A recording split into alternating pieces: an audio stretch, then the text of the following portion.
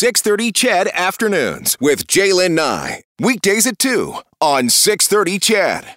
So I want to cycle back around to our top story today. We've been talking about it throughout the afternoon, and it's what happened at that news conference this morning with Jason Kenney, the Premier Jason Kenney, the health minister, and Dr. Deena Hinshaw. You'll remember that news conference was supposed to happen yesterday at 3:30. Then it got pushed to 5 o'clock. Then it got canceled because the Prime Minister called for a meeting with all the premiers, trying to make sure that they were all on the same page when it comes to dealing with Omicron.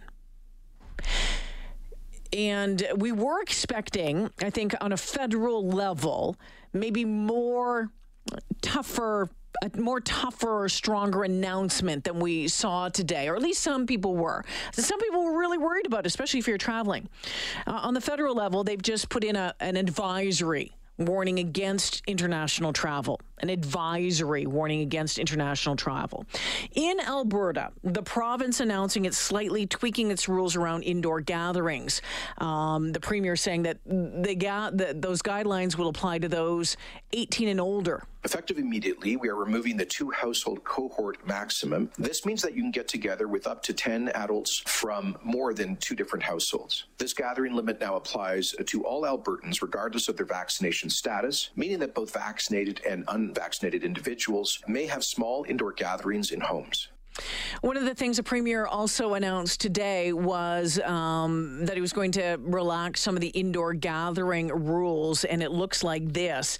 While the province is not increasing the number of people who can gather indoors, it still remains at a maximum of 10 adults. The limit to the number of households who can gather indoors has been removed. So if you have 10 people from 4 different households, the Premier is saying that is fine now. And in addition, the indoor gathering rules now apply to Albertans regardless of their vaccination status. Now, we know in other provinces across the country that they're tightening up some of the rules. In Quebec, they're considering looking at making some changes to the indoor gathering restrictions. Ontario making some announcements today. The COVID numbers in those 2 provinces going up quite dramatically over the past number of days. All right, that would be a bit of the difference right now. The Premier was asked why Alberta was easing some rules, why other provinces were tightening theirs. Provinces have limits of about 20, 25 people. We have a limit on 10 adults. No other provinces have prohibited people from multiple households from socializing, I think with the exception of Quebec, where it's a 3-household limit, I believe. So this still keeps us with the most stringent rules. And he went on to say, when it comes to the change for the unvaccinated, he says, well, it's because many of the people who don't have the shot were just ignoring the rules anyway. All right. One other big thing that was announced today, and this had been pressed for a long time, was rapid testing. Alberta's rapid testing program is expanding to allow all of you to have access to free rapid tests, plus boosters for 50 plus now open. Okay, Jason Tetreault is a microbiologist. He's the host of the Super Awesome Science Show, author of the Germ Code, the Germ Files. He's been guiding us through this, oh my gosh, for 2 years now. Jason, 2 years. We're going into our 3rd year. Hard to believe. I know. And the fact is that this isn't the same pandemic. I think everybody's appreciated that now.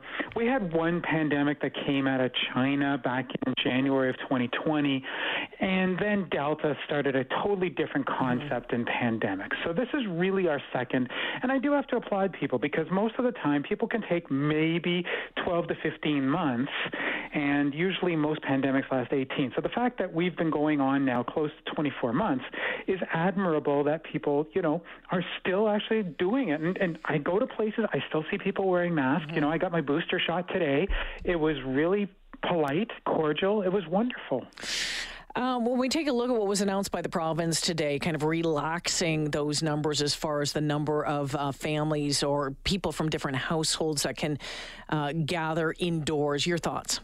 Yeah, well, one of the things that we've talked about is if you're not going to be talking about vaccinations, you have to talk about the ABCs. Protecting your airways, sticking to your bubbles, knowing who your contacts are, right? Well, what Kenney has done in this particular case is essentially said, well, instead of focusing on your bubble, we want you to focus on your contacts. And if you know who you're gathered with, regardless of where they may have come from, if one of them does happen to come down with COVID, then they should be notifying everybody else, and then we go back to the whole concept of trace, right? Add in the fact that we're going to be able to do every 72 hours a rapid test, and it's kind of justified from his perspective. From mine, bubble trumps the contacts, which is why B comes before C. All right, let's talk about the expansion of that rapid testing program. I mean, this has been asked for quite some time. This is going to allow all Albertans to have access to free rapid tests. Test kits of 5 individual tests will be available starting on Friday, actually. Yep. So this is going to be another tool in the toolbox. How do we use these? Well, basically it comes down to the fact that you're going to get a kit. It's going to give you a few pieces, and one is going to be a swab. You're going to be able to follow the protocol to basically take a swab, and then you're going to have a solution. And what that solution is going to do is it's going to help to migrate the liquid up a stick. And then if there happens to be any virus in that particular stick, then you're going to get essentially a little band or a line that says you are positive. Sounds like a pregnancy test, doesn't it? It sounds like a pregnancy test.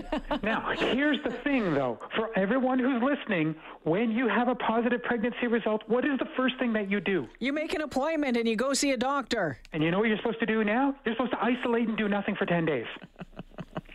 That is the problem of having a rapid test, is the fact that what you're doing is you're effectively putting yourself into an isolation. We need to have within that algorithm the fact that if you come up with a positive, you make a call directly to AHS, you set up a PCR appointment, you then call all of your contacts to basically say, hey guys, or gals, or whatever you may want to call yourself, we might have a problem. Yeah, and that's the important thing, right? I mean, these tests can be, you can get a positive when you're not positive, you can get a negative when you're not negative. If you do get that positive, it's important to make that appointment to get a PCR test, right? Yeah. From the province. So do that. Make sure you let your contacts know. Every 72 hours, Jason? Yeah, so you're going to be able to do it 2 times a week, so approximately every 72 hours, give or take. And the reason for that is we know that the sort of incubation period to be able to detect antigen, which is what the test detects, is about 72 hours. So in that light, if you're taking a test every 3 days and you're coming up negative, then most likely you're not producing enough virus, even if you have been exposed, to be able to infect somebody else. And so that's one of the reasons why that 72 hours is important. All right. Good to know that. Now, and one other thing, too, is like I've had one COVID test over the 2 years. I haven't, I haven't had any scares, anything like that. And I've been actually quite scared because I've heard of, the ones that go like way back up your nose. These aren't those, are they? No, they're not. Primarily because there's a certain way that you actually do that. I mean, I've developed diagnostic tests, and the one that we've always hated to do is the nasopharyngeal because you have to be trained for that. Yes. And you have to be trained to be able to deal with the fact that you're giving people pain. Yeah. Now, I know that there are some people out there in the healthcare society who may necessarily enjoy that, but I'm not going to name them. But what I would suggest, though, is the fact that whether it just be up your nose or just at the back of your throat, just follow what the actual it says on the sheet of paper. Don't be an IKEA hero, okay? Yeah. Just follow what it says, and then you can basically be confident that at least you've done your part. And if it does come up positive, do make that call to AHS, please. Yeah, it pretty much just seems like a little swab, almost like a little Q-tip inside your nostril, and off you go. That's what I remembered from a test that I had to have done about a month ago to go into Global Edmonton for a photo shoot. And it was very cool to watch it all unfold. Anyway, great news, on the rapid testing expansion. Jason, always appreciate your time. Thanks for this. Hey, no problem. You betcha. Jason Tetro, just some reaction on the news today. Jason, of course, the host of the Super Awesome Science Show. He's a microbiologist. The rapid testing program, you're going to be able to get that test kit that has 5 individual tests at select Alberta Health Services sites and pharmacies, select pharmacies, starting on December 17th.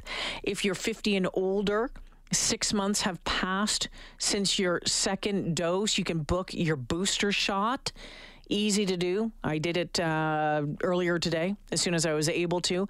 So those are a couple of the big things that came out of that news conference earlier today.